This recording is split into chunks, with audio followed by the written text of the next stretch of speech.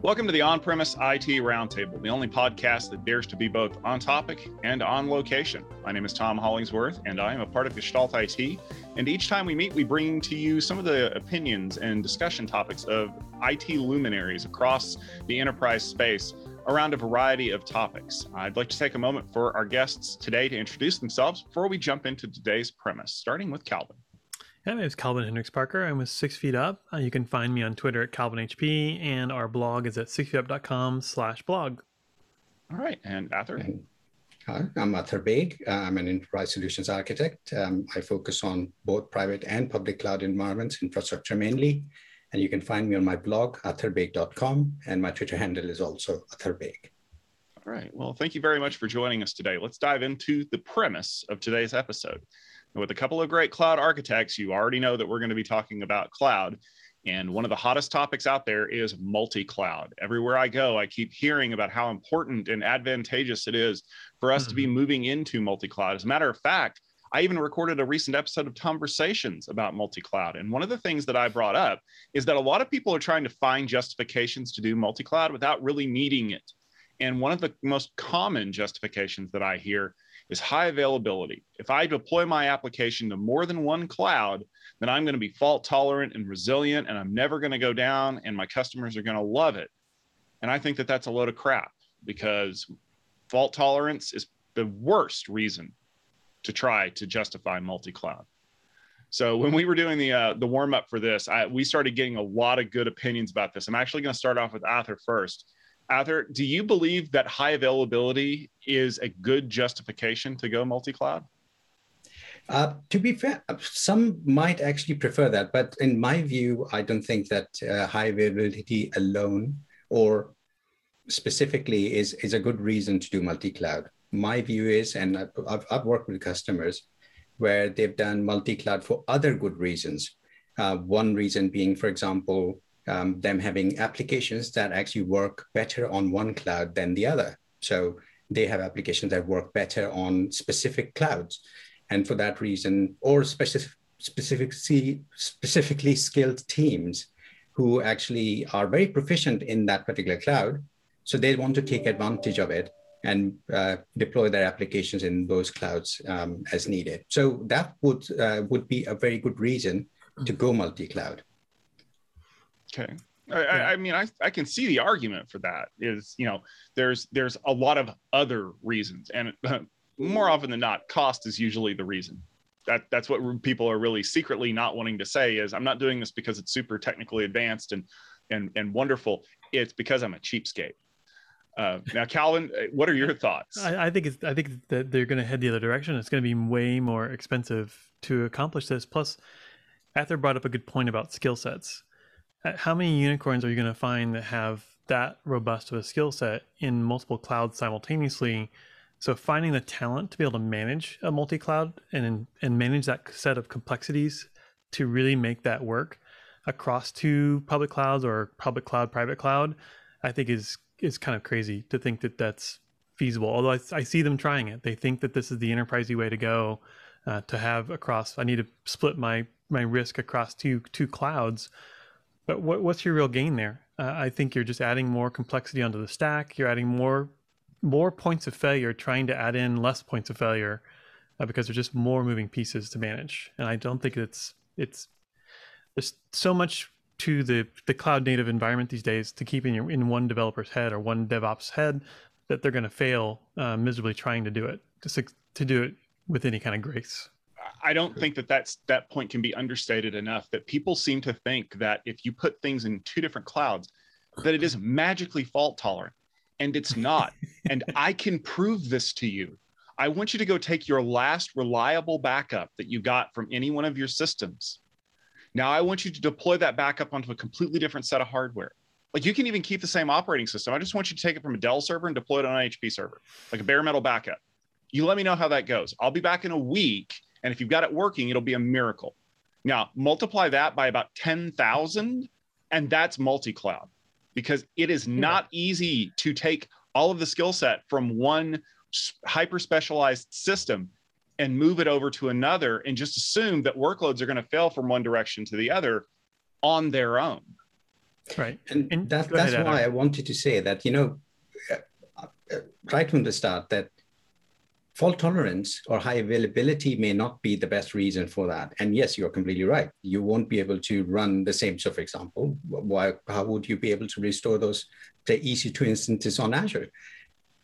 Maybe an operating system level backup might restore. But the point is that I'm not talking about such customers, some such use cases. What I'm talking about is where the organization does have those teams, and they may not be necessarily dealing with the same kind of application stacks or even applications. I work with customers, and especially, I mean, I'm not talking about smaller teams, smaller customers.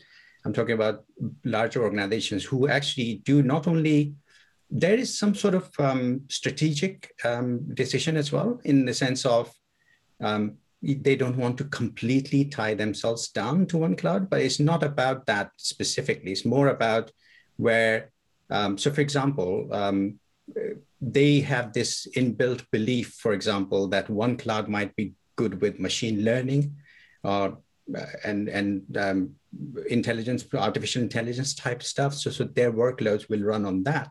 Whereas they can also, or they want to take advantage of, so for example, just infrastructure, right? And their infrastructure works better or integrates well with another cloud. I can actually tell you one specific reason why certain organizations with a certain kind of operating system licensing want to go to a certain cloud, right? And it works a lot better for them in terms of cost. In fact, that's their selling point pretty much. So in that specific scenario, they definitely go for multi-cloud because in some cases I've seen have thousands or millions worth saved in just licensing costs alone. Yeah, but I see enterprises now, you're basically crippling yourself or tying one hand behind your back to try and accomplish that, because you now have to go to the least common denominator. And instead of being able to leverage the cloud native components of one cloud to the more fullest extent, you have to make sure you're running straight VMs, and you have to do configuration management and all the other pieces to bring up the components of your applications, where I could just be running in AWS, like the RDS for my databases, be using ALBs or ELBs for my load balancers, and I'm not worried about configuring those things on my own, doing handcrafting every piece of this pipeline that delivers my application. I want to be able to innovate, and to be able to innovate at speed, I want to not worry about those pieces of the infrastructure equation. I want to be able to just deploy my application, deal with the app part of it. I mean, containers has helped tremendously here, but even running containers don't just go cross cloud. You've got different configuration preferences and scaling properties between the various Kubernetes, hosted Kubernetes options that are in each of the clouds. So I don't think you can even run a container cross cloud successfully without having a lot of overhead to try and do it. But my point basically is that why do you need to in all cases? Because right. Like I said, if your applications and your teams and your skills are completely separate, so for example, in a silo, apart from authentication mechanisms or those kind of things where things do overlap, the rest of the things can be separated, especially in cases where your teams are used to, for example, running automated systems or right. I deployments. see one issue with that. If you are talking about like ML, AI, big data, if you're trying to use multi-cloud to do that, you're going to be paying a lot in transfer. I think everyone knows that the cloud providers, they really get you on transfer. And so that's a really key way for them to basically say, you can do that, great, but you're going to pay a lot of money to get the data from over there to over here and back again. What's to say that you have to transfer that resultant data to the other cloud? Why can't you have it in the same cloud? Because it's all about the results, right? Right. And you can have results handled in the same cloud, whereas the other cloud is running completely different applications and different purposes. I don't disagree. I think that's kind of an optimistic, rosy view. I think there's going to be a lot of messiness going between the two clouds, where maybe all the different teams and departments aren't coordinating what data they need to have in each place. And so you're going to have more orchestration of the people and where they're going to put their data for their applications to really optimize your costs. I don't disagree that there are definitely clouds that are better at like an AI ML solution than others, and you may want to leverage that. But I think that does that is it really that much better, or should you work on tuning and running your own models in the cloud that maybe is less tuned to having like the AI as a service bit ready for you to go? And I think the main reason for doing those kind of two things, having multiple clouds to deal with, is I see two main reasons, like I was mentioning. One is when a particular application that they want to run, the organization and their teams are very skilled in that, and they have trust that whatever they want to do is actually completely without fail the reason why they will want to go to that cloud. And the other is actually when they determine that the workload is so big that if they run it on that particular cloud, they get more cloud economics out of it. So in those bigger cases, and when thousands of whatever currency you deal with is involved, or sometimes millions, it does make it worth do the effort or deal with the complexity where your savings are substantial. And that's one of the bigger drivers for accepting that complexity, as you put it. Mm-hmm. So let me ask this question, because you guys have done a really great job of debating all of the reasons why I should potentially look at multi-cloud. And it sounds like the very first thing we said was, who cares about fault tolerance? Because as you brought up, your skill set can't split between two different clouds. Your data transfer costs are going to skyrocket if you're trying to move things back and forth between clouds. There's a lot of things. Well, if that's the case, then why does everybody tell me that, I'm doing this because I want to be fault tolerant, because I want to make sure that nothing is going to happen when Amazon goes down? And worse yet, when I ask them, okay, so you have two instances running in US East 1 and US West 1, and they go, well, no, I'm gonna run it in Azure and AWS at the same time. Like, why are they so hell bent on making multi-cloud their solution to whatever problem they've got, when they won't even take advantage of the fault tolerance in the one cloud they're running in? That baffles me as well. I again, it's very easy to configure these systems these days with tools like Terraform or CloudFormation or whatever technology maybe that specific cloud gives you, to be able to deploy automatically across multiple availability zones, even in one region. Nevertheless, using another region and having that replication. A lot of the cloud providers, if you leverage their native tools, again, I'm not one for like maybe getting vendor locked into a specific cloud, but I will say there's a lot of advantages to using the tools that are just provided to you by that cloud vendor. I mean, being able to replicate an RDS database automatically to another region, literally check the box, and your data is sitting in another region ready for you to warm up and go.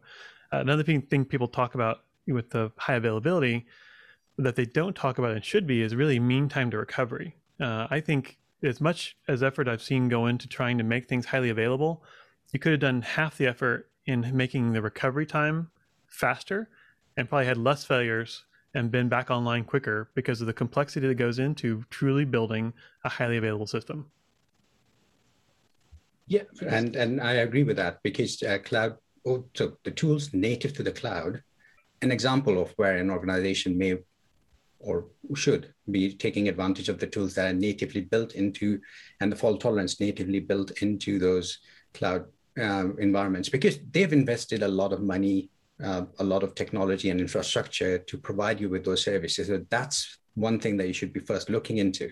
But also to the point about the recovery, if you are actually designing, not keeping those or not taking advantage of those facilities that are available to you, and actually trying to look at multi-cloud as the solution rather than better design, then that definitely is not the way to go. This is, if that's the arguments being presented, that I also can't understand it. I think more effort should be put into actually investigating which tools you should be using and how to better design your environment rather than going multi-cloud just for fault tolerance. Right.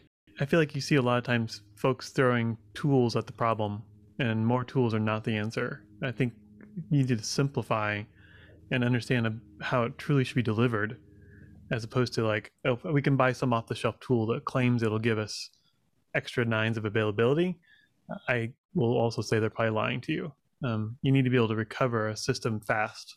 If I can have a total outage in a whole region on AWS, which is also very unlikely, but have my data sitting warm in another region, and all I have to do is spin up my VMs or my containers to start serving the data, I'm back online in minutes, if not less. I mean, that makes sense to me. And that's one of those things that I feel like it's the only way you can get executives to pay attention to what you want to do is not, I'm going to spend less money, or in some cases, I'm going to spend more money, or I'm going to need more teams to manage this. It's our things won't go down. But they need it to be big, and they need it to be flashy, and they need it to be cool, because let's be fair. Most of the people who say they're doing multi-cloud, if you pin them down on what they're actually doing, can't tell you what they're doing in multi-cloud. It's those surveys that get sent out to the executives at the companies by all the analyst firms who are like, are you doing multi-cloud? Yes or no. Do you know which clouds you're doing multi-cloud in?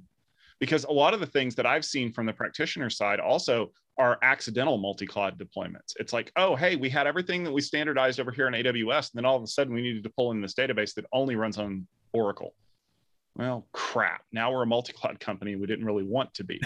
And so, that, and like you mentioned, Calvin, that increases your fault tolerance footprint, because what happens, and we've seen this multiple times over even the last year when we've been relying on cloud, is like, what happens when US East 1 goes down? And suddenly a whole bunch of services just blink out because we didn't realize that we were utilizing them, like dynamic DNS. So does the accidental multi-cloud problem even belie the fault tolerance more by saying, hey, we've done a great job of deploying to all these availability zones, and we have our application going on and all of their stuff, but we can't be 100% fault tolerant because we rely on this one thing over here in the corner of the world that we have to have. They have to refactor. You have to look at your design of that application and then refactor that piece out. I really wish that I had a pair of pearls that I could clutch right now. So basically what you're telling me is I have to go back to my developers and tell them to rewrite their code to not be a shoddy piece of filth? Absolutely. This is the developer speaking in the room. I think there's a lot of value in that. I think a lot of times people, they will hold on to their code like it's so valuable, but they need to be willing to refactor. I think that they need to be willing to move their code into a modern era. You can start by lifting and shifting your applications out of the data center into a cloud, but you can be paying more unless you refactor that code to use the native tools that are in those clouds. Yes, and I completely wholeheartedly agree that if you're going to a public cloud environment, then you should be looking at refactoring now. Yeah. But I would also say that that in reality, a lot of organizations, especially if the code that we are talking about has been written like, I don't know, in the 80s or something like that, then companies are very, very hesitant in actually touching it, even with a barge pole, and that they basically just try to live with it, which is unfortunate but true. And I've seen many organizations actually just lifting and shifting to, say, VMware cloud environments just up in the cloud, and keep it there for that reason. You guys are making me want to sit back in a rocking chair and stroke a big long white beard and go, back in my day when developers didn't want to rewrite their applications to run in two separate data centers, I had to do things like vMotion and layer 2 data center interconnect because apps don't understand how to work when an IP address changes. And now, the developers, the grown-ups in the room are saying, yeah, you got to rewrite everything because it needs to actually be able to survive a hit like that.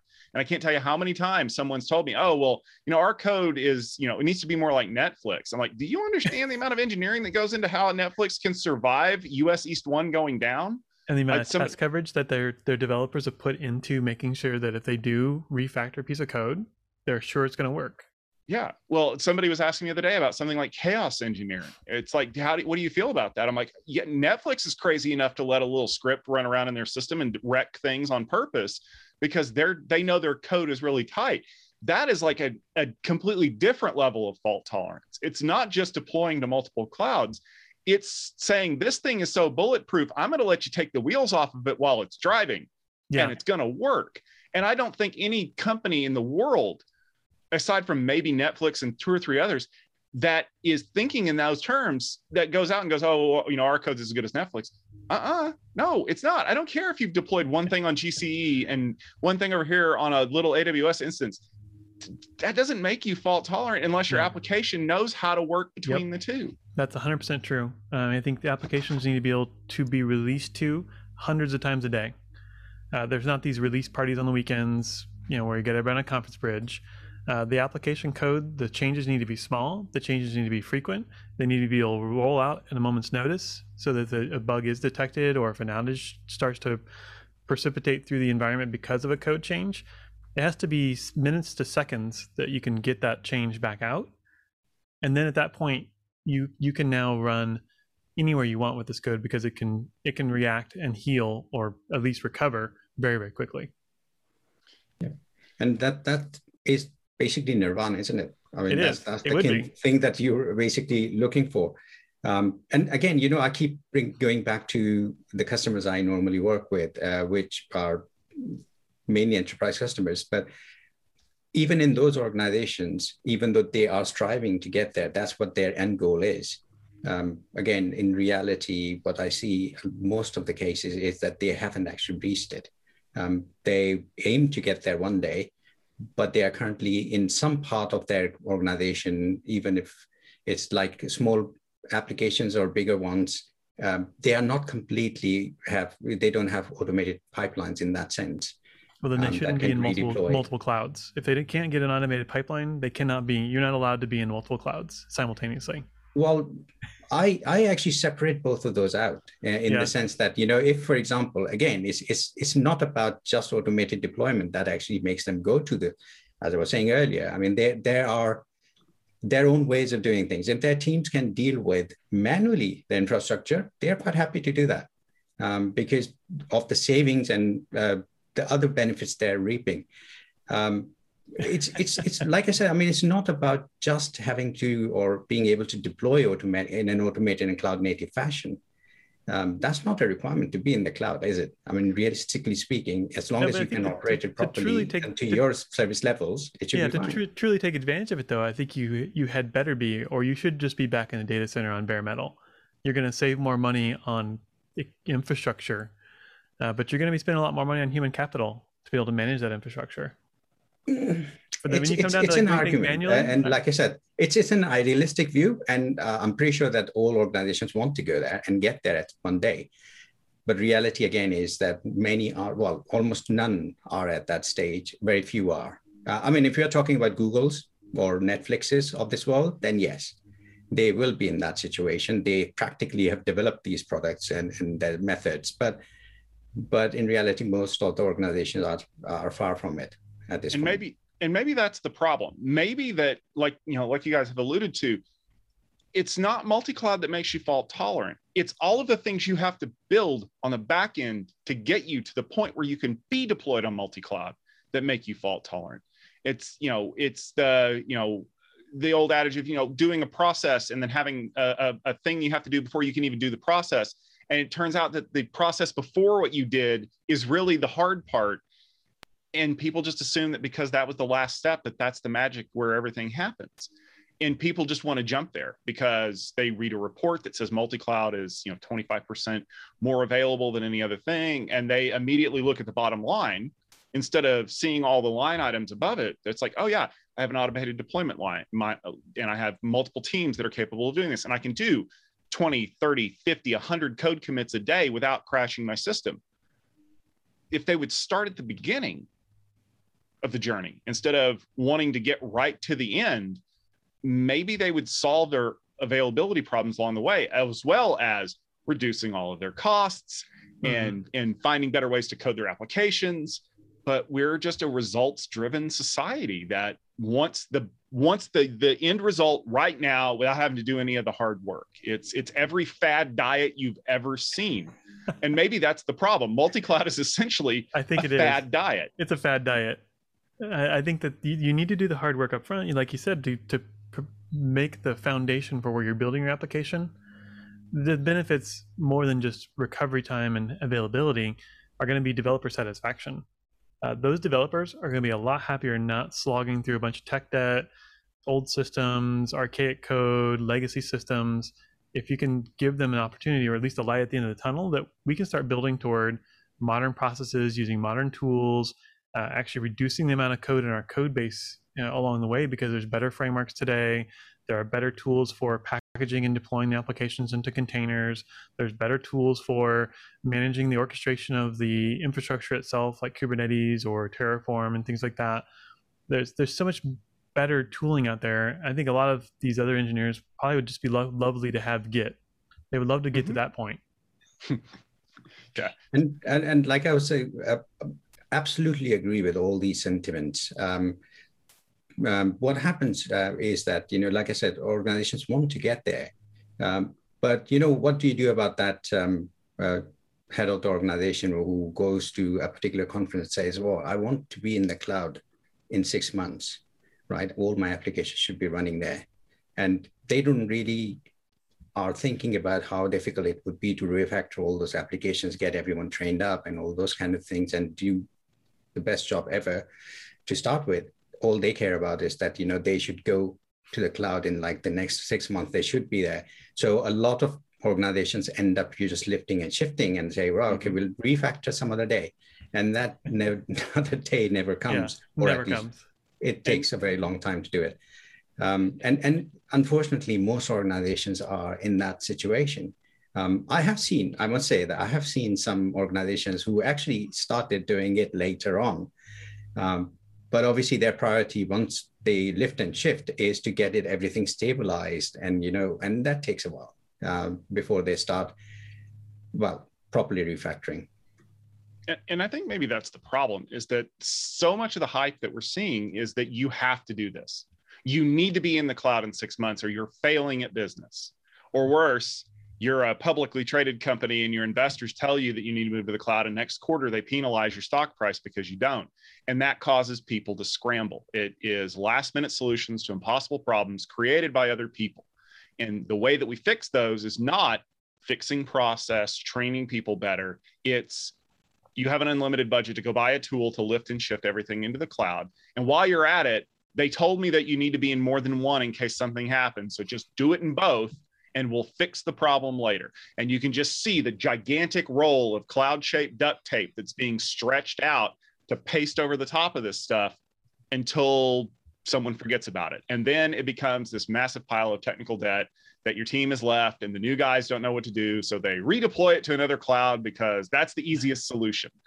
And maybe that's the problem ultimately, is that nobody cares enough to answer the question, why do we need to go multi-cloud?